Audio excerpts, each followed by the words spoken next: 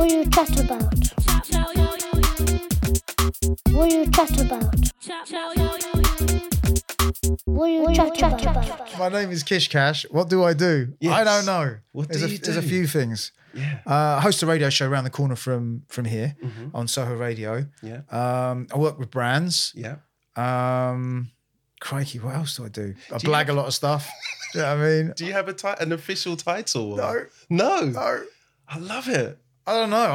I'm just a man of culture trying to interface with culture. Yeah. Do you know what I mean? And just trying to get involved with it throughout all the years that I've been, around on it. You're blessed to be on this planet, really. Yeah, absolutely. So yeah, it's just like into hip hop, football, skating, whatever, those sort of aspects of my life, and just trying to project from there and just get involved in and helping people out as well. That's the key thing.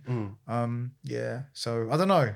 what do you think I do though, Robbie? Because you're the one who asked me on this, like, and there's a reason why. So I'm curious. I think the perception, like for me, I think there's a person that can be split into two parts. I think I have my personal perception of you, and then I have a perception of what I think the public perceives of you. Both sound really sketchy. No, come on. I think for me personally, I think that I don't know your background, like your childhood or where you've come from or what school or what part of London, if it is London, that you grew up. Or I'm from Aylesbury. You're from Aylesbury. Yeah. See, there you go. Yeah. I'm from Aylesbury, and I was coming up on the train up to London. Yeah. Do you know what I mean? Because I was hunting for records, kicks, comics, all that kind of stuff, clothes. And What London. age? What kind of age are you talking about? Oh, I'm 21, you see. So Yes! it would have only been like a couple of years ago. From mad early. I must have been about, students I could just like literally just like hop onto a train. When you got given the freedom to go around, some people are just going to town, right? So I'm from Aylesbury going to town centre. But then it would be like, okay, cool, let's just jump on the train and just go to London. Do you know what I mean? And just have a little potter about. So I must have been, in the 80s sometime. Yeah, but when I can't remember. But yeah, I remember going to Slam City, for example, when it was on, just off on Talbot Road. Yeah. And on Portobello, just off Portobello Road, and going to West London. West London was a little bit sketchy. Yeah. In like Covent Garden. No. Before Covent Garden. So, you had Rough Trade. Rough Trade is still there. Yeah. Right. It was in the downstairs of Rough Trade. Oh, right. Wow. Yeah, and then I used to go to this comic shop. I think it was called the Fantastic Store, and that was on Portobello. Because I used to go around. I'd go. Forbidden Planet, obviously, that was the number one at the time. But then I'd go off the beaten track. There used to be one around the corner in this alleyway, around the back of Forbidden Planet, which the alleyway doesn't exist anymore, as you can tell. But it was this like real tight space and just had mad bargains on the comics. But yeah, there was a Fantastic Store. Then there was on St. Anne's Court, I think there was Top 10 Comics, which was owned by Paul Gambaccini and Jonathan Ross back in the day. Wow. So I'd go there. I got pretty tight with them. And there was a few. There was Gosh, Oh Gosh. Was it called Oh Gosh or Gosh? Anyway, and Gosh is now next to Supreme on the corner, but it was opposite the museum. Yeah. On is it Great Russell Street? But yeah, there I used to go everywhere. Do you know what I mean? Nice. And then going for the sneakers as well. Do you know what I mean? Had to be on it. My first, I know that this is going to be an important part of you talking, is my kind of first interaction with sneaker culture, or like I used to call them trainers, not even sneakers back then. Right. Yeah. And there was a shop in Kingston called Cobra's, and it was just the smell. I think it's the glue of the shoe, but the smell of the shop is so. It's like a time. If I smell it, I go straight back to it. And people I know that when people, I can't remember that. It was definitely within the last 48 hours or so. I remember picking up a shoe, and I still do it to this day. Yeah. I look at it and I turn it around if it hasn't been worn, and I smell it. Yeah. Do you do that? Yo, the smell of shoes. Smell! When you open the box up, box fresh pair of kicks, oi. And then you open a vintage pair of kicks that hasn't been opened, they're still dead stock as well. Do they have the smell as well, the vintage? Different smell. Is it? Yeah. It depends on how the materials have held up. Right. Wow. Yeah, but the smell is such an important part of the experience. Sometimes it's the leather though. And sometimes it's the way the leather's been treated as well. Okay. Yeah. So there's that comes into play, the plastic or the rubber or whatever. There's a whole sort of cocktail of scents associated with footwear. I don't often hear that part. I mean, maybe when you're talking, people talk about the smell, but I'm like... but the thing is, I've always thought, if you could bottle up the smell of fresh kicks. Serious? Right? Yeah. Yeah, that'd be an attractive thing, I think. There you go, straight away, something different. Yeah. And also, I remember there was these pivotal moments being young where trainers were used for the thing that they were designed for. Exactly.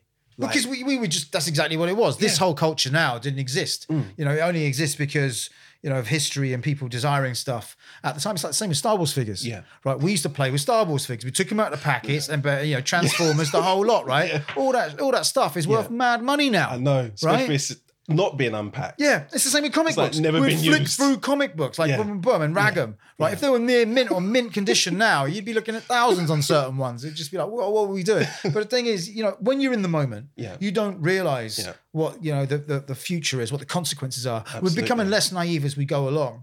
You know, because everything has, you know, a certain value, as we discussed earlier. You know, what you place on that is a subjective thing. But when you know, even old phones, computers, computer games. You know, if you have the first Apple Mac, for example, you can't do nothing with it. But purely as a point of history, that is worth thousands upon thousands. I had it was the laptop. It was a black one, slightly curved.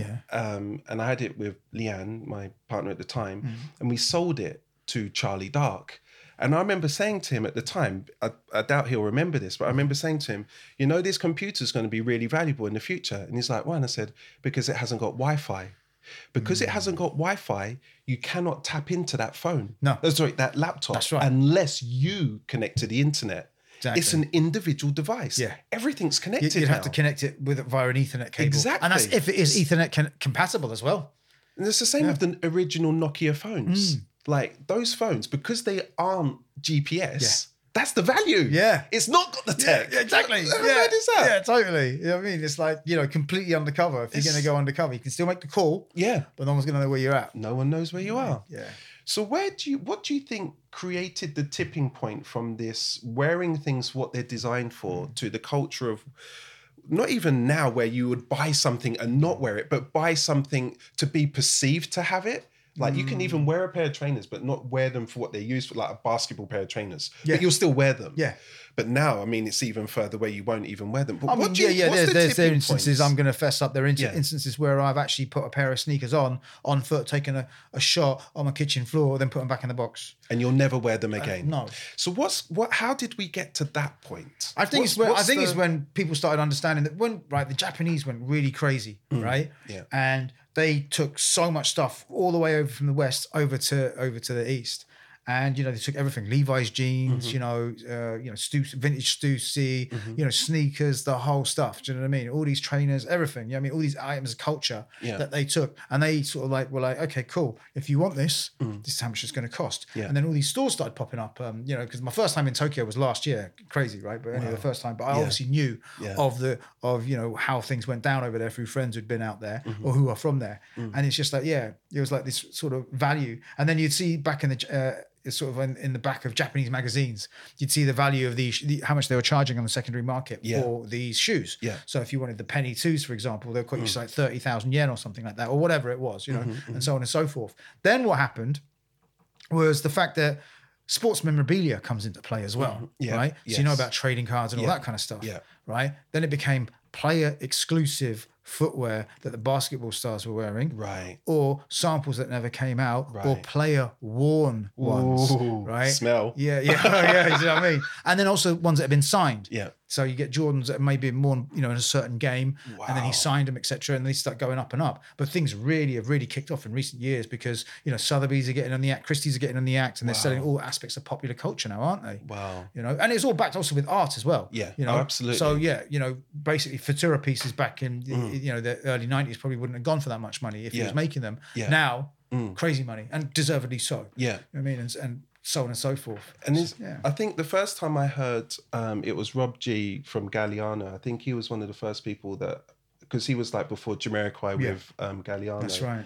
And then so one of the things that he said was there are people that open the door, and then when they open the door, they're not necessarily the ones that make the fame or the success or the money. That's right. So if I'm thinking, even in graffiti, if I'm thinking like the Chrome Angels or some of the early graffiti artists that I knew, and then the graffiti artists, and I would say he comes from graffiti, like the Banksy's, like that's like the door was opened, he's come through, and it's just like boom, crazy, it's like that's right, totally different world for these different types of collectors. Exactly, it's the same with hip hop as well. So you've got Grandmaster Flash, Kool Herc, etc. In comparison to like your you know, if we do a comparative now, your Travis Scotts, for example, your Drakes, Yeah. you know, they've millions. Yeah. They're going to be, you know, eventually end up as billionaires probably. Yeah. Whereas, you know, Kool Herc and you know, African Bata and all them guys God. is just like, you know, that's the thing, you know, it's all about being a pioneer. Yeah. But it's all about timing. Yeah. Do you want to be a pioneer or do you want to be the person that really elevates everything to a next level? Yeah. You know, it's a contentious thing. And I feel like with what you do, you're kind of in between both of those two things, like as in the pioneer, like you get the things first, but you're pushing things to people that they may never see, or you're getting in with brands and maybe guiding them in a direction that they've never been going in before, because you've got a much wider perspective on what the culture really wants. Yeah. I'm just like, this is just me kind of feeding back what I feel like what it is that you're doing. But can you give us examples of like specific examples of like working with a Nike or a Puma, like you're saying tomorrow you got Puma. Yeah. But like how does it work from conversation to the finished thing? Like even if it's just an unboxing, but well, it depends on the given circumstance and the project, you know. But sometimes it's like, you know, adding the history to the shoe, but in an authentic way, in an authentic manner via my channels, just like talking to the people that, you know, are down with me. Some of them know the facets of it and the history, but there's so many that don't. Yeah. And there's so many things that are getting rewritten. And it's really mad that some things are getting rewritten even to this day, even with the relative recent history. So, for example, you know, they're saying it's the 50th anniversary of the Adidas Superstar, like one of the most iconic pieces of footwear ever, right? In 2020. The shoe actually came out in 1969. Right. So it's actually 51 years old. Wow. Yeah. But Adidas have retconned it to say, no, this is the 50th anniversary. And I'm just like, why? So why would they do that? Is that did they miss the year? Is it a marketing like? That's for them. Right. I think that's pretty crass on their part. But when you're a collector, when you're enthusiast, the fact is really important. Very. But when we're looking through history of all aspects of history, you know, we want to make sure that what happened is what happened, because history is only history if it happened. Yes. Otherwise, it's made up, right? Exactly. And there's a lot of made up things in this world already. Do you know what I mean? That people think are history. Yeah. And right now we're in the advent of technology and the way we can interface with technology, you know, immediately.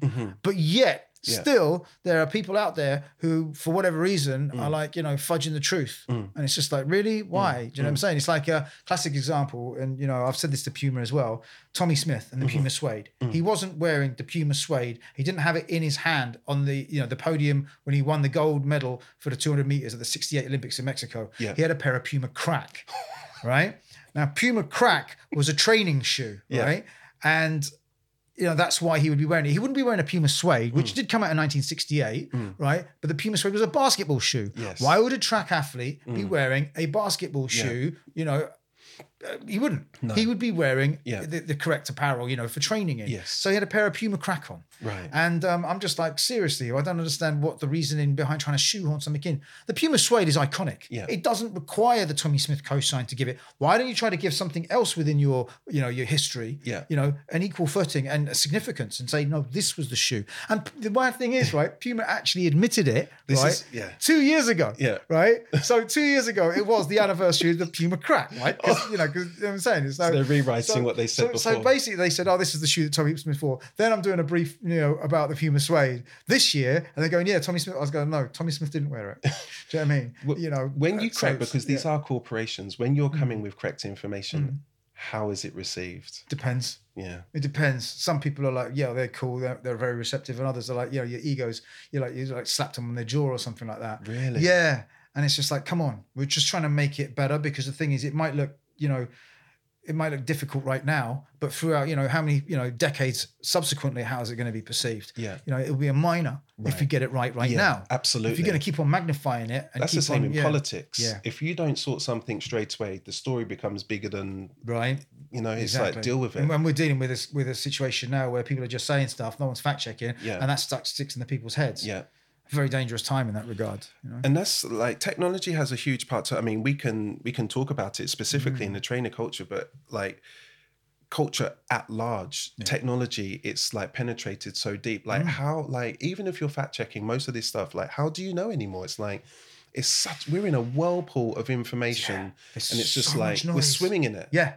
We're swimming in it. And that's why someone like you and someone like Robert Brooks, and there's a couple of people, King of Trade, like, you're staying in your lane. You're not like the jack of all trades trying to give it like you're set like. So I would go to someone like you if I really wanted to find out something about, because you're, you know, indirectly an authority within this culture. And if I don't know, I know people who do. Yeah. You know, because I don't know everything. Yeah. I'm not going to proclaim to know everything. And that's really important. I think when someone is able to say, I don't know everything, that's an amazing... Yeah. That's, the amount of people who blag it, especially at some of these brands. Yeah. And they're just like, boom, boom, boom, just getting people involved, or they're leeching information off people, and they're not giving the credit credit is due. That's the thing. That's a shame. And I've got a real problem with that. That's a real and it's shame. happened a lot. Yeah. And I'm just like, yo, I gave you that information, or I know someone who gave you that information, and you haven't looked after them. Yeah. And you've profited off it. Yeah. You got your fat check. Yeah. You know what I'm saying? What's that person Yeah. got?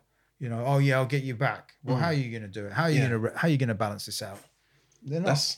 That's an interesting part of the culture. Pulling, and just taking. You know, and there's a lot of those. It's even which is worrying. It's where we are now. So I'm in between Pata, Duke's Cupboard, and Supreme, and Palace. Yeah. So a few years ago, before they had the queue organised, where it was the raffle for Supreme, this street here, I'm not even joking, there was like several hundred I saw that. minimum every Thursday. Yeah. I mean, when you're coming to looking after people, fact checking, knowing when there's a drop, knowing when something's coming out, being in the right place at the right time, there's value just saying to someone, yo, tomorrow this is coming out. You need to get one. Yeah, totally. Like, even if you don't want it. Yeah, exactly. Like, there's value just in that information now. It's like the collecting and the kind of the culture, it's in some respects it's out of control. Right? It's like, no, it's mad. It's really, really crazy. Yeah, it is. I mean, where do you see this going? It's like, well, that's a good question. I asked myself, I go, can it get any bigger without it imploding? And it continues to get bigger. I mean, the thing is, it's inevitable. I don't know. It's inevitable, though. It's going to happen. We're getting a bit of a factory reset right now because of the backdrop of what's going on currently. I don't know if we should mention it. Yeah, go for it, please. Like, say where we are, I don't want to date this podcast. No, man. But yeah, say it. So COVID's going on right now. And so basically... In fact, say what's happening like in 3 days' time. Yeah, well, we're going lockdown too in 3 days' time, right? So the thing is, it's like, okay, I've got great relationships with the stores, and I can, you know, sometimes they'll look out for me with the release, which I'm super blessed about. But you know, when it's now going to be on lockdown, for me getting the kicks, it's going to be like, yo, I've got to go enter these raffles, which no one ever wins. Yeah, you know? No, that's or somebody wins, but the amount of shoes, the amount of entries, we're talking like thousands upon thousands of entries for about 20 pairs of shoes. When the off-white of the Nike came, so I was in the same building as Foot Patrol. Yeah. They've had parties in my space. We look after each other. We're kind of family. Yeah. I never asked them for anything. No. But when the off-white came out, I said, like, can I have a pen? They said, like, what do you want? What size? And kind of, they didn't say no, but they were like, this is tight. Yeah. You've asked, you come at the... Yeah. And they said there was over 400,000 applicants for like 2,000 to 3,000 pairs of shoes. Yeah. You're talking about blocking half of Soho if you take the equivalent amount of people to actually physically queue up for them. Yeah. I mean, like, in the real scale of what we're talking about, is insane. Yeah. And the thing is, those thousands upon thousands of people, you know, how many of them are actually truly about the shoes? You know, not many. No. They're all about making money and flipping it. Yeah. You know, that's what it is. Does that spoil the culture? Is that now a big... Yeah. How do you describe it? Like, I mean, the thing is, you know, if the people who've been into this and or want to get into this can't get into this or can't get, how does the culture sustain? The culture is eroded. Yeah. You know, it's to detriment of it all, you know? And for the retailers themselves, it's like all this hard work just to sell a few pairs of shoes. They'd rather sell the bread and butter ones. But then they also need to have these kind of things going on. So their store has profile and they're on that level. Yeah. And they might get the odd ancillary sale from, you know, some regular stuff. You know what I mean? That's the thing. And it's like almost like, you know, the sports stores, you know, the sports brands, used to be about selling sports products. Now it's tips. It's mad, tips, isn't it? Yeah. It's tips since the start of the noughties. That's when it started tipping. And, you know, I think Adidas broke the mold with regards to collaborating with with Yohei Yamamoto and creating the Y3 thing, very advanced, you know, let's go with that. So the whole thing, and then Nike was so adamant they were a sports company, Now they're, you know, collaborating with, you know, with everybody, do you know what I mean? That they think that fits in with their sort of philosophy or can add value to their brand or keep it contemporary and cool. So you're saying that, and which was what I was trying to point out earlier, which is it used to be designed for what it was used for. And then it was, you would buy it to be associated with some, like whether it's your, you know, from a council estate to wealthy to sporty, even if you never did any sport. Totally. Like it's an association. Well, it's the thing, because, you know, with the football casuals, for example, they were going to away games and coming out with sneakers with trainers that you couldn't buy here in colours, right? So that started. I think that was the earliest that I can actually recall of some sort of, you know, culture being surrounded with the footwear to a fetishism of that ilk, right? Then you had, you know, the breakers and the graffiti artists and the rappers, etc. You know, wearing the sneakers of the street in New York, which were, of course, basketball shoes, because basketball is the street sport. Here it's football, there it's basketball. So they're wearing, you know, Blazers and Vandals and all that kind of stuff, and they're wearing, you know, Adidas Forums and boom, boom, boom. And even prior to that, you know, all the earlier sort of shoes, you know. And the Pumas, Puma for me is the b-boy shoe. You know, when you watch Beat Street, when you see, you know, Wild Style, it's fat Pumas, laces. Yeah, Pumas and Lees. You know what I mean? Fat laces, boom. You know what I mean? It's the odd occasional superstar. You know, superstars got big because of Run DMC. I mean, obviously they were echoing a little bit what was going on the street, but then their association took it next level. But yeah, when you're looking at those sort of things, it's just like then they stop the, you know, the distribution of certain models. You know, it's like, okay, that's that. You know, we're going to go on with a new model. We keep on going and going and going. The brands didn't realize the sort of appeal of retroing certain styles, you know, and keeping them in play, but doing different executions to keep it exciting. But when they started to do that, then that's when things got a little bit interesting. But at the same time, it also switched up the game. As it were, it became a game. Because it wasn't a game before. As you say, it was just like, yo, we want to rock some stuff that looks fly. We've got to make sure, you know, our whole look is on point. You know, and it really comes down to hip hop. It comes down to, you know, the casual culture is peacocking. Do you know what I mean? They're all wearing the fancy gear as well. Not for the intended purpose, but because it looks good. You know, and it's functional and it's comfortable. Right. So, you know, that's what happened, really. Wow. Yeah. With oh man, I got too many things on my mind here.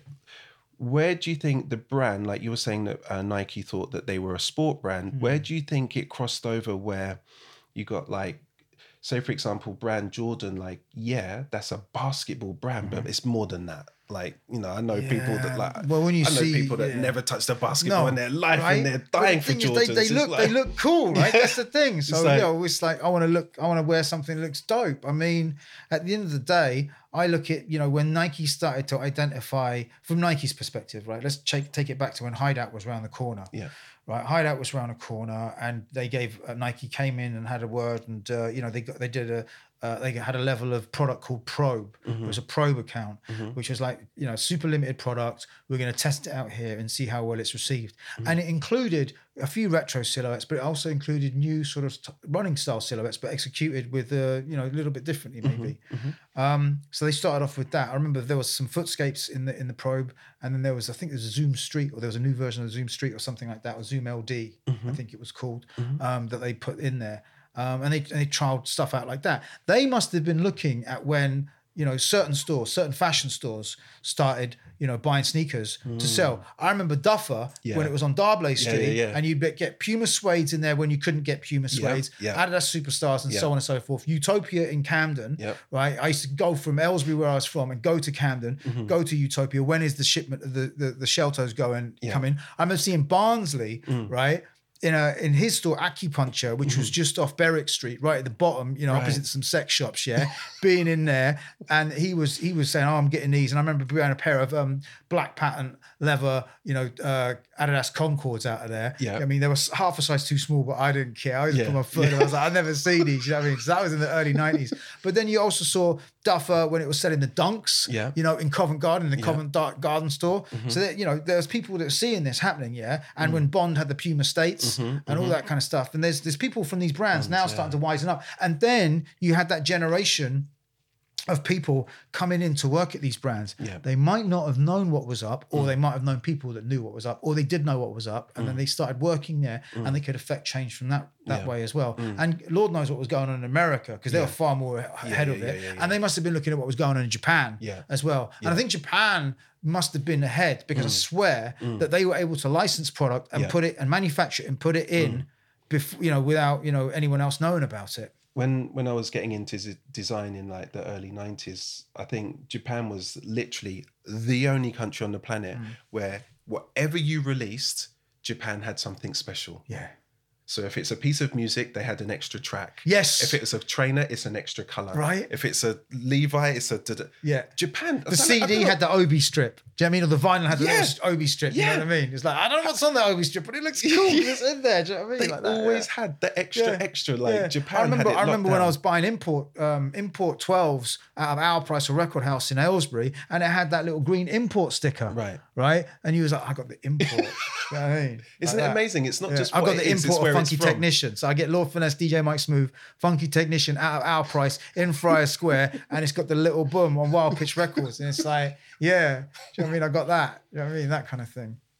Talking of records, buying records, can you explain from your perspective where we're actually sitting right now and how it relates to your past? God, this is a mad trip, right? Yeah, okay, so I've worked in a few record stores in Soho, you know what I mean, in my time. And I was coming up on the train, you know, buying records and early going everywhere. Boom, boom, boom. Got super down with a lot of people. I mean, yeah, but this particular space is where I worked at my final record store, which was called Scenario Records. So Soul Jazz used to be here. Yeah. Then it changed its name to Sounds of the Universe. Yeah. Then it moved over to Broadwick Street. Yeah. Right. And a few years later, chatting with Ed Pitt, and he'd already had his mail order thing, and he wanted to open a physical store up. So I was advising him on the buying, because the Scenario was based in Ackland Workshops, next to where Banksy's studio used to be, which used to be my office. But anyway, that's another story. One of my biggest regrets of all time. But, what's that? Getting rid of the studio? No, never buying anything off Banksy. Oh yeah. He was just there, like we were now. Yeah. Right. Shit and it was lying dark everywhere. and dingy. You know, you had the railway line along the back. You had the motorway over the top. And yeah, oh, you see him in there. And I'm going, yeah, I'll buy one of these off you. He goes, yeah, don't worry, I'll sort you out. I was like, yeah, cool. Never did. I helped that brother out a few times as well. Really? Yeah, because I remember one time I was walking down Gower Street, and then I see him walking across, coming out of Oh Gosh. Was it? I think it's Oh Gosh, or Gosh, whatever it was called. Anyway, because it's called Gosh over there now. Yeah. So coming out of Gosh, and he was like, he's like, oh, Kish. It's all right. Goes, I go, how you doing? He goes, yeah, I'm all right, but I'm having a bit of trouble. And I go, what? I don't know how to draw figures in proportion. And I was like, what do you mean? I go, I don't know how to draw, the human body or whatever in proportion and all that kind of stuff, like, cartoon style. I was like, are you serious? He goes, yeah.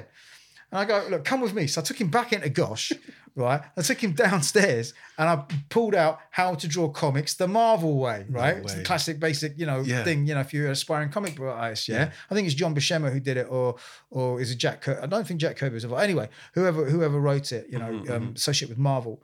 And he flicked through, goes, this is exactly what I'm looking for, like that.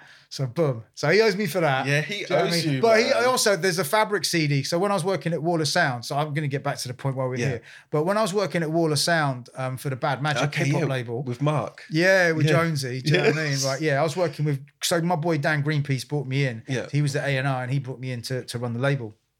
And I was working there. That's how I ended up, the Bad Magic office was actually over on the other side. Yeah, the Wall of Sound office there. Is this Portobello Road? But yeah, Portobello Road, under the Westway. The Westway, yeah. So towards Subterranean is where Ackland Workshops is. And that's where the Bad Magic office is. But Banksy was in there. Yes. Right, so I was based in the Wall of Sound office. But Greenpeace brought me in and we were doing all that kind of stuff. Do you know what I mean? Which is quite mad. But yeah, I mean, I think crazy times. Mark was saying that. I think that he separated with his wife and it was quite a big, difficult separation, and he said that they had a whole heap of Banksys. They did. We were surrounded by Banksys, we're at now.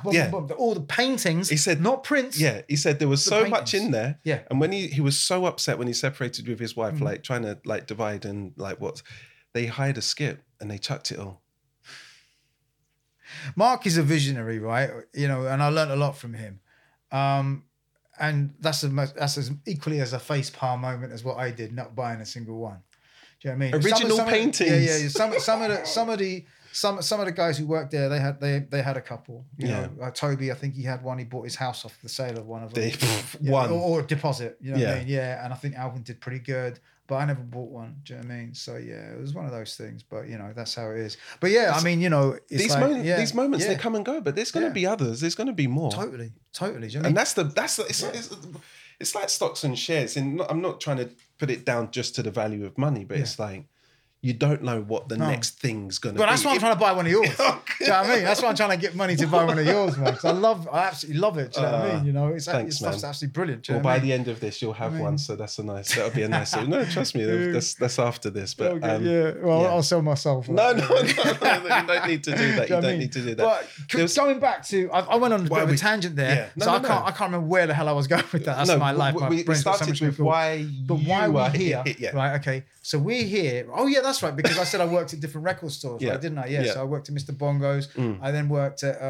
Was that just down the road as well? Like the. It was. So Poland, Poland Street. And it started on Lexington, just around the corner. You know what I mean? And then I worked at Major Flavors. Which moved different locations, but that was I worked for Ronnie, and Ronnie originally used to work for Red Records, then it changed to Unity, which was just down there. Right. Wow. Yeah. Which I think is now it's either Pol Pol or one of them spots down there. Do you know what I mean? But that was one of the best record stores ever. Amazing. And Kenny Boots used to work there, so that's where I met them guys. Yeah. So it's kind of crazy, but yeah, right here is where Scenario was. Do you know what I mean? So basically, that's where we were going. So I was going back to Portobello after finishing up working at Wall of Sound, Bad Magic. And Ed Pitt was like, and I started advising him on buying of the records. And then he was like, I'm going to open up a physical space. So he chose this space. Wow. Where we at. So after Sounds of the Universe, after Soul Jazz Sounds of the Universe, then it became Scenario. Wow. You know what I mean? And this is it. And, did you ever, was there, what Dave, was down here? Dave and all that. They did all the mail order stuff down here. In this room? Yeah. They did all the mail order stuff in here. Do you know what I mean? So yeah, all the computers. And this is pre-computer. And this is all racked up with records. And, wow. This is before the internet? No, this is the internet. Just the internet. Yeah. This is around 2005. Okay. 2004. Yeah. Yeah. And it's mad. It's crazy. It was mad. In this room. Because everyone knew me from working at the other record shops. So they came to see me. Yeah. And I'd hook them up. And I managed to get a relationship with all of the other record stores. That's mad. Which is mad. Everyone hated each other. Or something, but I was cool with all of them. Yeah. I'll go see Digger and Zora at Wild Pitch. I'd be cool with them. Ronnie and Rel and DJ Woody at Uptown, I'd be cool with them. Then Did you ever see Zaki, Black Market? Yeah, Zaki. Yeah. I don't think Zaki remembers me, but I used to see him when I was working at Mr. Bongos all the time. He'd come in. Yeah. So then we had Bongos, so I was cool with them, and we had Deal Real down, the second incarnation of Deal Real, because the first had already gone by then. We had Release the Groove at LJ and that over there, so I was cool with that. We had Release the Groove, that was, We had If Music. I was cool with all of them apart from Phonica. Yeah. Do you know what I mean? Okay. Yeah, I'm not, Phonica are an interesting bunch, so to say. Do you know what I mean? But doing their own thing. Yeah, doing their thing. But again, with the music and the sneaker, like, because I come out of the Giles Peterson camp, and I'm like, that's my kind of, the straight no chaser, the kind of talking loud. That's Shouts my to Swifty. Yeah, man, big shout to Swifty. That's my people go and give him props. He's like and Mitchie as well, and Mitch as well. Boy. There was Cam, Mitch, Fred Deacon, myself. Yeah, Fred Deacon from Lemon Jelly. Lemon Jelly and Airside. Yes, right. He had a design company, Airside, and he went on to do Lemon Jelly. And now he's a professor, and he's like he teaches at all of the art colleges. Like Neville Brody does that. Neville Brody never done, man. Neville Brody was Swifty's. So when Swifty was a graduate, he started to work with Neville Brody. Wow. Neville Brody is like the iconic Face magazine, Arena magazine. Yeah. Like he was like. We owe a lot of our childhood to his typography and his imagery. Yeah, he's like He's, Tom Hinkston came out of his camp as well. I know Tom. Yeah, do you know what I mean? He went on Tom's to do some really, and Tom really I met actually projects. when working at Wall of Sound. Right. Because he was doing a lot of work for Wall of Sound. And I met Mitchie Boy there as well. Yeah. I mean, so this is the mad thing. And I also met Jake Detonator. Okay. Through that, because he was doing some of the Ugly Duckling artwork. Okay. And all that kind of stuff. You know what I mean? So I met all these people there. Wow. Then I met people working in the record store here as well, which is crazy. I remember Mark Ronson coming in. Yeah. Right. And it was like, all right, cool. I remember him, so I hook him up. Benji B used to buy records off me. Giles Peterson, Lavelle. But Giles and Lavelle, they bought them off me when I was working in Bongos. Okay. You know I mean, because they had good relationships with Hugh and that from Bongos prior to me working there. You know what I mean? So it was kind of crazy. Do you know what I mean? That's where I met Michael Copperman and Fraser Cook actually working at Mr. Bongos. Yeah. So that's a big part of your culture. It's a big part. Do you know what I mean? But it's kind of mad. Back in those days, like, music was different then. Like you could be a hip hop head, but you might like rock, you might like acid house, you might like jazz. Like you'd be in one room and you'd see like a football hooligan to a raver to like, grandma, like old people in there, exactly, in the dance. Yeah, and like the music, you'd start like you'd have a bit of jungle and like, but then it all got separated and drugs came into it, and it got a bit harder, and the culture started to get a bit more serious, and it separated. But that's right. Early 90s, mid 90s, there was something. The music that was coming out from all parts of the world, it was just, and the clothing, the fashion. I think London though has got to get mad props for that, because the house music that was coming out of here was like, you know, so revered. It still is now. Yeah. The acid jazz scene, which led to the trip hop scene. Yeah. Do you know what I mean? That was the UK. Yeah. And then when you think about how music has progressed, all the new music movements really generally have come from here. Yeah, there's the French house movement at the moment, you know what I mean, and all that. And you know, we had Detroit prior to that, which it takes inspiration from. But when you look at, you know, garage, I'm talking about not the house garage, UK garage, right? And UK funky, dubstep, grime, jungle. Well, jungle prior to all of that, and hardcore. But that all stemmed from hip hop. You know what I mean? But those movements, all the that's British. And young kids. Yes. I remember when I first started hearing like dubstep, I was in Canada and I was hearing like these young 14 to 16-year-old kids like making tunes. Like I was like, what? This is some serious stuff. Yeah. And it's like they're not like got resources and not got big recording studios. No. They're out their bedroom. They're just doing. And then and the way that I would hear it is like before the you know the main people that supported it on the radio ones, etc. But it was on the pirate stations. Pirate stations in the UK it's like blood in our. You know what I mean? It's like. It's a serious part of our culture. Absolutely. The young people just without their resources making some serious that's how it started. Cultural changing. Exactly. That's how it happened with a lot of music, you know, especially in the 20th century to now. Hip hop came out of, you know, disparity, you know, abject poverty, you know, war torn. Literally, the buildings you see at the Bronx, they look like, you know, bomb had hit them. Absolutely. Literally. It looks like, you know, what some elements, you know, some parts of Afghanistan probably look like now. Exactly. You know, without, you know, hopefully no one finds that analogy crass, but the thing is, it literally was like that. Yeah. You know? There was a hip hop video, I don't know what it was made, what it's called, but it had like Africa Bambaataa and it had Cool Herc driving around with a car with a pair of speakers in the back and he's just driving around. And it's exactly how you're describing it. Like buildings flattened. Yes. Basketball courts rubble everywhere, you know. And then strewn, the whole streets are strewn. Sometimes there aren't even streets. Yeah. And then they would like, for real, like they would literally plug in the plug in a light pole. Yeah. String it over to a flat that was empty in a building that was abandoned, and that was the block party. Boom. There you go. It was like, that's how it worked. It wasn't like organised money. It was proper like, there's electricity over there. Exactly. We're taking it. We're appropriating it and we're just making something out of it. It was crazy. So, you know, like you mentioned earlier about we're being in the COVID times, like because we're in it, it's very difficult to see it, but we're talking about difficult times, some magical things come out of it. Well, do you think some magic's going to come out of this suppression and this I've seen it already. Kids being grounded at the moment. Yeah, I've seen it already. No, exactly. You can't come out. So what I'm finding is a lot of musicians, right, they can't go touring. Yeah. So they want to, they're all about music. They're making more music. Yeah. So the thing is, I just done the show. I've done a whole new show from I did the week before.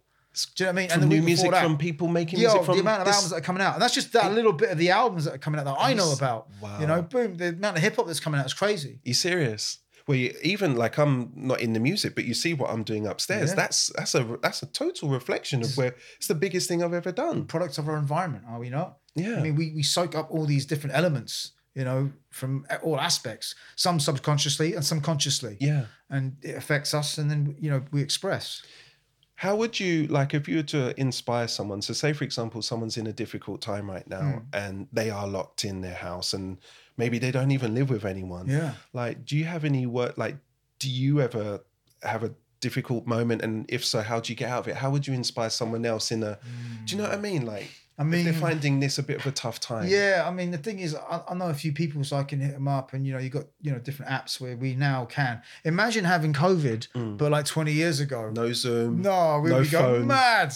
Only 4 channels, right? You know what I'm saying? You know, you're lucky to have Sky if you got money because that's astronomical, right? Dial-up. You know, you just like, dial-up, don't so even. Exactly. I don't think people would understand what dial-up actually was. No. Like that. 2 minutes before you'd even see a page on the internet. Right. Like, what are you talking about? And a basic page at that. I'm not talking about the website. I'm talking about the pages loaded, 2 minutes. Okay, I'm going to go and make a cup of tea. If you're trying to upload this image, forget it. You'll be waiting days. Week. Yeah. Right? I mean, crazy. But I'm glad that we're in now with the technology that we have. As long as it can stay stable and viable, we're very blessed to be, in this position now as opposed to prior. So is there anything that you've seen with technology, like even if it's the obvious Netflix or like, is there? I mean, there's a Netflix. I mean, the first lockdown though, I hardly ever watched the TV. So what did you do? I can't remember what I was doing. I think I was emailing. Yeah. And I think I was actually on the social media a lot, just checking stuff out on there, information out on there. Yeah. Which some say, oh yeah, it could be a bad thing, could be a good thing. I'm like, oh, whatever. Do you know what I mean? I'm still here. But I was doing that. But lockdown 2, you know what I mean, is what we're calling it. Yeah. The revenge of COVID, right? Yes. Do you know what I mean? Do you know what I mean? It's like, middle finger up to us. You ain't done yet. Yeah. And we're not going to be done yet until there's a vaccine. But I'm probably going to get more involved in some TV, maybe some documentaries and stuff. Amazing. But the thing is, anyone who's at home, if they've got TV there, do you know what I mean? Don't get zoned in on it, but you utilize that. Make content. Maybe also it's a time now to like try to learn new skills, not retraining like the government crash instead. Yeah. But you're at home. Maybe you can paint. Maybe you can, learn to knit or do some other stuff. Learn to cook. I mean, I need to learn to cook properly. Yeah, man, you're a big foodie. Come on, you can't cook. I can. Yes, you can. You know what it is, right? It's almost like there's a set way to do things. Yeah. But it's all alien to me. Really? Yeah. It's like, okay, you got to do in this sort of order. And I always get it kind of wrong a little bit. You could argue that it could be like a food dyslexia, should we say? Right. Do you know what I mean? Wow. Not to disparage people who suffer from dyslexia, but it's like having the process down, patterned, so you know what to do, when to do it, and be able to simultaneously do it. Chemistry. So like the snares going with the kick drum, with the hi-hat, I need to do that. Yeah. Do you know what I mean? At the patterns that needed to be like on that. You see what I'm saying? That's a good... So right now everything's just one pattern. I'm just going to play that one drum. Now then I'm going to play that. Oh shit. Oh, that got burnt and I was going to do, oh no, like that. So that's what happens. So I need a lot more prep time. See, that could be your show. You cooking. Car crash cooking with Kish. There you go. There's your show. There it is. Yo, man. Well, there's one thing that I'd really like to know, which is you have how many, before I actually ask the question, how many pairs of trainers do you actually have? I don't know. I have never done an inventory. Never done an inventory, but I'm going to. Thousands. Yeah, there's probably at least a couple of thousands. Maybe more. I don't know. Like we said... But I'm always an advocate. It's not how many I've got.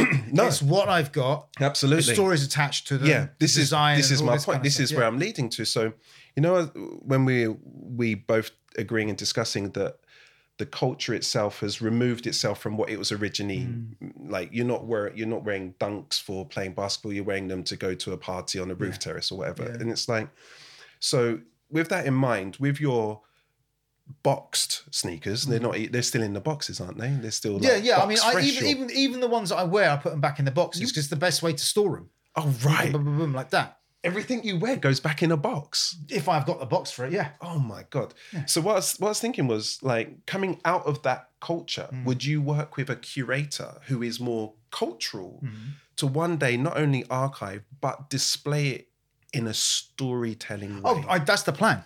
Very good point. Because the thing is, I don't look at what I have as a collection. I look at it as an archive. And my plan is, we've got so many institutions that are so geared towards the past, right? You got the V&A, you've got all these different museums. They've got different artifacts from wherever, right? Yeah. Who is preserving the culture right now? Absolutely. And not just the sneakers, but my vinyl collection as well. Because obviously I'm a music background, music's priority. Yeah. If it came between music and kicks, music wins. Are you serious? Of course. I didn't know that. Yes. What? Come on. Well, thank God we're still in the room that this is part of. I know, because the reason I'm into kicks is through music and it's through football. Wow. So, sport and music. Then it comes to the sneakers and the apparel. Wow. Yeah, of course. I didn't know that all day. I mean, I couldn't live in a silent world. I could walk around barefoot if needs be. Do you know what I mean? But I don't want to be in a silent world. Okay. So that's what it comes down to. So it's a preservation of culture. So all these institutions, great, brilliant, amazing, wow, great, we can see this, that, and the third. But who is preserving the now? Who is making sure they're going to put it all in context? Yeah. So it's coming back to the fact. Exactly. So maybe your calling is like, there's your side, but could you imagine if you teamed up with someone that was equally as obsessive as you are, but with something else? Yeah. And you just pull these this components. is the plan. These It's like you've been like picking inside your head. Yeah. You got This the is pensive. Was it the pensive that in Harry Potter or whatever? Yeah. You put it in there like that. Yeah. And you pulled it out. Boom, like that. So yeah, that's the idea. It's That's everything. amazing. You know, I'm getting excited cars. about that. We're talking cars. We're talking clothes. Yeah. So I did even stickers, like, everything. Do you know, it's the whole thing, comics, the whole line. Do you know what I mean? It's all got to be put out there. But basically, anyone who's involved in, making sure that they've got a collection of some sort, they are the proponents really for the next step, which has got to happen. Amazing. It's inevitable. Yeah. It will happen. So we just got to make sure that we can find someone. We've got to find basically a philanthropist who shares that vision. Yeah. And it's like, okay, cool. Let's see if we can do it. That's what I feel. Isn't it amazing that like you've been consuming, observing, cataloging in your brain this culture, and then you're going to almost be putting it back into the world where it's almost like, in a strange way, that's what the brand should be doing in a way. Do you know what I mean? But it's like, it's being left to the archives. I've heard that there's archives in Adidas, there's archives in Nike. Will they ever join? No. Would they ever do something together? I mean, who knows? Who ever knows how things will work out? I mean, Adidas bought Reebok. Well, now they're trying to sell Reebok. But who would have ever envisaged that? But who knows what the future holds? But the thing is, they've got all these archives, but no one from the public can see them. Yeah. Great. You got. All have this you history. seen anything? I haven't been. I haven't been to Portland, and I haven't been to Herzog yet. I've been invited to Herzog. I can go, but it's like got to go on their own steam. Right now, we ain't going nowhere. Of course. But the thing is, if we could travel now, I'd make a trip to Herzog. In the next week if I could do it. Do you know what I mean? But hey, we'll see what happens. But I mean, it's crazy times. But let's preserve what we have, and let's do. I mean, the thing is, I already contributed to an exhibition called Fashion v Sport, which was at the V&A. I think it was about 11, 12 years ago. My homegirl, the guy Salazar, she was the curator there at the time, and she invited me in, and I was there. So I did the final wall of my favorite, what I think are the most significant. I didn't say the best or the greatest kicks of all time, but I thought certain elements, significant. So I represent all the brands in there. So I had everything, I had, your Nikes, your Adidas's, your Pumas, your New Balance, etc. All represented there, Asics and everything. And that was before Asics were even, cool. Do you know what I mean? But recognize that, the Gel Light 3 is a design classic and it needs to be in there. You know what I mean? Have a pair down there. You have a pair down there? Yeah. So, you know what I mean? There you go. You know what I mean? So the thing is making sure that, all aspects of, the sneaker history were represented as much as I could get into a cabinet for about 50 pairs of shoes at the time. So I did that. Barney Trattles, old Barney, he contributed. And there's a few other people who contributed. But that's where I met, because I did a talk there. So that's where I met Aitor Throop. I wasn't aware of Aitor prior to that. But visionary, designer. I don't know if he'd call himself a designer. I don't know what he refers himself as. He finds solutions, I guess. I don't know. Anyway, I taught. That's where I met Hiroki from Visvim. I think we all did a talk together, and I can't remember who else was there. But anyway, there was a panel discussion, and we also did our own talk, etc. as well. So that was exciting. That was 12 years ago. It feels like it's time for another one. Oh, completely. Way overdue. But the thing is, it was all about marrying fashion, in how it's permeated sport and vice versa. Yeah. And it's even more profound now. We can see how it's all going. You've got all these different athleisure brands coming out like now from Lululemon and all that kind of stuff, Gymshark. But the thing is, then you've also got all these new brands that are emerging, like On Running and Hoka or Hoka. So many new brands that are coming through that are shaking everything up. Yeah, which is interesting. Under Armour. Yeah, I mean, it's really, really interesting times. So, what do you think the future holds? I mean, I'm almost getting to a stage now where, like, I'm looking at sneakers and it's almost like it literally is just an object to look at. Like, it's not even. You may even peek in the box. Like before, you'd be smelling it, so excited, putting it on and getting out and showing everyone. Yes, this is the shit. Yeah. Whereas now it's almost like. Photo, put it on a social media and there is that. But that's the thing. I mean, I was having is? this chat with someone, right? So basically everyone who used to go to the dance, who used to go to the, whatever the clubs that were popping or go to the record stores or whatever, and they were out and about in town, they're not queuing up outside Supreme. No. they're not queuing up outside Foot Patrol for a pair of shoes. And that's the thing. And that's where the culture gets eroded, because the thing is, it's going into the hands of these resellers who are then trying to sell back the culture to the people who are in the culture. That's nuts. That's crazy. That's nuts, isn't it? Really, really nuts. And that's never not thought of it sustainable. that way. That's not sustainable. No. You know? No. Because the person that wants to buy it, Yeah. why are they paying it was 4 or 5 different. It was times different the when price? people used to be like, say, in Japan, and they'd just put some stuff on eBay so other people could buy it, right? But they'd still, you know, it wouldn't deny other people within that area, you know, If from they buying wanted- buying that shoe. Yeah. But now what we're seeing is the product sometimes is so limited, and it's not deemed a success unless it sells out and commands a high resale value, which is bananas. Yeah. But you can't actually appreciate a product for how it looks, what it's made out of, the vision, the craft that's gone into that. You know, that's the thing. I mean, if it doesn't have the Virgil Abloh cosign, it doesn't have the scroll off white on the side. You know, it's not worth as much as the other one. What? Yeah. How is that possible? Yeah. You know what I mean? I'm not really a fan of that. There was a word that you mentioned earlier about it being like, this can't last forever. No. Where do you see sustainability within this culture? Like the way we're talking at consumption on a level, like you're buying the shoe for a different, like in the way that you're archiving culture. Yeah. That's different to Yeah, but I do buy with the intent to wear. Yeah. That's the thing. But if I don't get around to wearing it, Yeah. or if I know something's going to instantly command a resale value, then that's my, you know, future kids' college fund right there. So I don't really want to, you know, dip you're not into flipping that. these shoes. No, You're buying it for a different. Yeah. Exactly. That's the thing. If I'm lucky to get 2 pairs, then I can ice one. I can rock a pair. Right. 'Cause I've still got to look fresh. Yeah. You know what I mean? Yeah. I can't be going out with Yeah. like some regular whatever. Do you know what I mean? I got to look dipped. Do you know what I mean? So that's the thing. The first time I saw that was when we were in Clark's and you were playing. You got your shoes and you're like, no, can I have another pair? I was like, yeah, I want to wear them. I was like, that's how it works. And the more you're around someone, you actually work out how it works.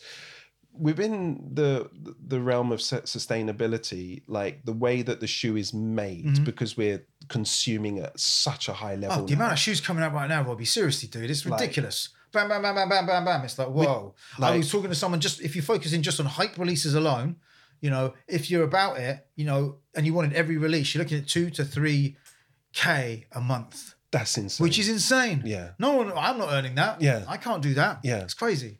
And it's just like untenable. Then you got all the other releases that come through. Then you got all the new models that are coming out, you know, with the latest technology. You know, but going back to sustainability though, the brands are really looking at sustainability. Is that a conversation that ever? Because everything that I'm doing is about like my artwork is about sustainability. All of them are doing it, and they're having to.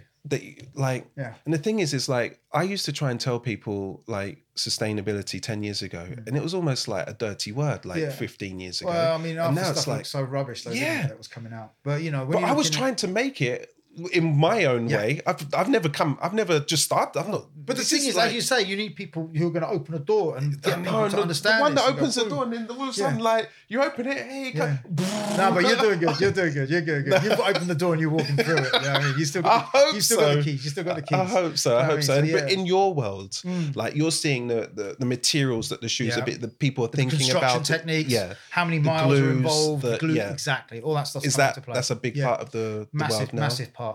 Playing a massive part when you're looking at, you know, say like the 4D printing Adidas are doing, you know, sustainable, right? You know, when Nike are doing new technology as well, it's all about that. That's good. You know, and the construction techniques, and you know, I'm really happy to hear that. This is the thing though, they're trying to move away from leathers and all that kind of stuff, but to synthetics. But the synthetics themselves though, you got to question a lot of how they are made and the processes involved in that. You know, that's the thing. And then okay, cool, everyone stops wearing leather. You got about how many billion cows on the planet? What are they going to do now? You can't eat them because everyone's gone vegan. Slow down having sex and making more. Like I don't know. Maybe but the thing just is, slow down. The thing is that we're going to let the cows roam free because if you're not eating them, and you're not farming them for their hides as well as as a product on the side, what are we going to do with those cows? And what are we going to do with the other animals that we've actually intensively farmed to the point that they dominate? But we how could many slow people? down the farming process. Maybe But the that's thing is, a way. if we're leaving them to go be nature, right? Go I'm sure- out and I'm sure wherever, I'm sure and go the- roam, and they'll be back. They'll be shagging till literally the cows Rabbits. come home. Like rabbits, and the cows come home. And the thing is, they're only gonna get more and more. Right. And if I haven't got natural predators, Right. to balance out, Yeah. the whole system. I'm sure there's a way of dealing with this one.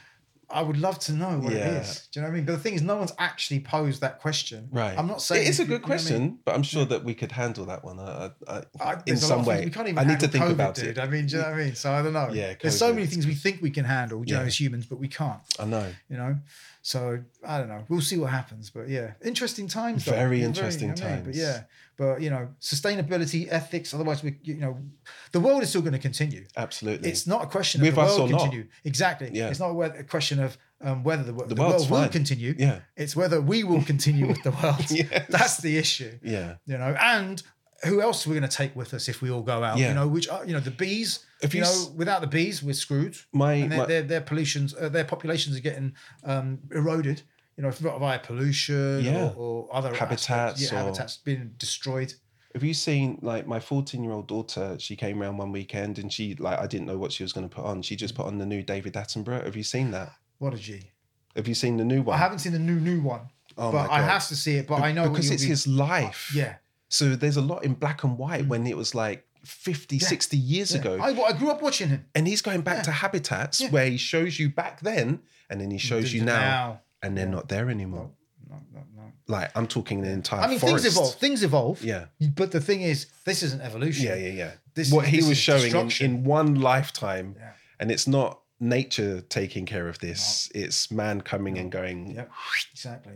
Yeah. I mean, the Resources. logging that's going on in South America, Yeah. for example, and it continues to go on. Yeah. So how much bloody wood do we need? The lungs of the planet. Yes, pretty much. Exactly it. Yeah. Yeah. So once they're gone, what these companies thinking is going to happen. Seriously. Mm-hmm. What are you buying the wood for? What are you pulling the wood for? For us. Okay. But you do understand if you pull the wood for us at such a rate without, replenishing it, then you're buying it for us, but then we won't exist. So you'd have just basically shot yourself in the foot. So within the sneaker culture, coming back to that sustainable question, is there a loop where you're starting with the environment? Are they contributing back into environments where the natural resources or where they actually... I haven't had those conversations with you the should brands. start bringing that up, man. But, The actual source of where it comes from, Yeah. like what's happened, what's it look like after you finished But with the it? thing is, I think the companies realise that because the thing is, it's all based on sports.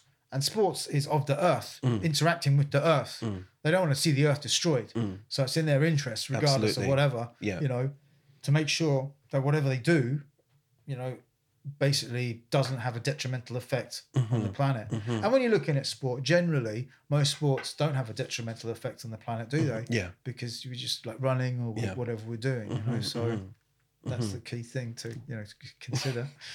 So is there anything else in the future that you're working on? Is just I did a charity drive a couple of years ago called Spare Max Day, which was in response to Nike's Air Max Day, Yeah. where we took a load of Nike old people's Nike Airs. You remember? yes. Yeah, Yeah, I remember. we Yeah, cleaned them yeah. up and then we gave them to those in need.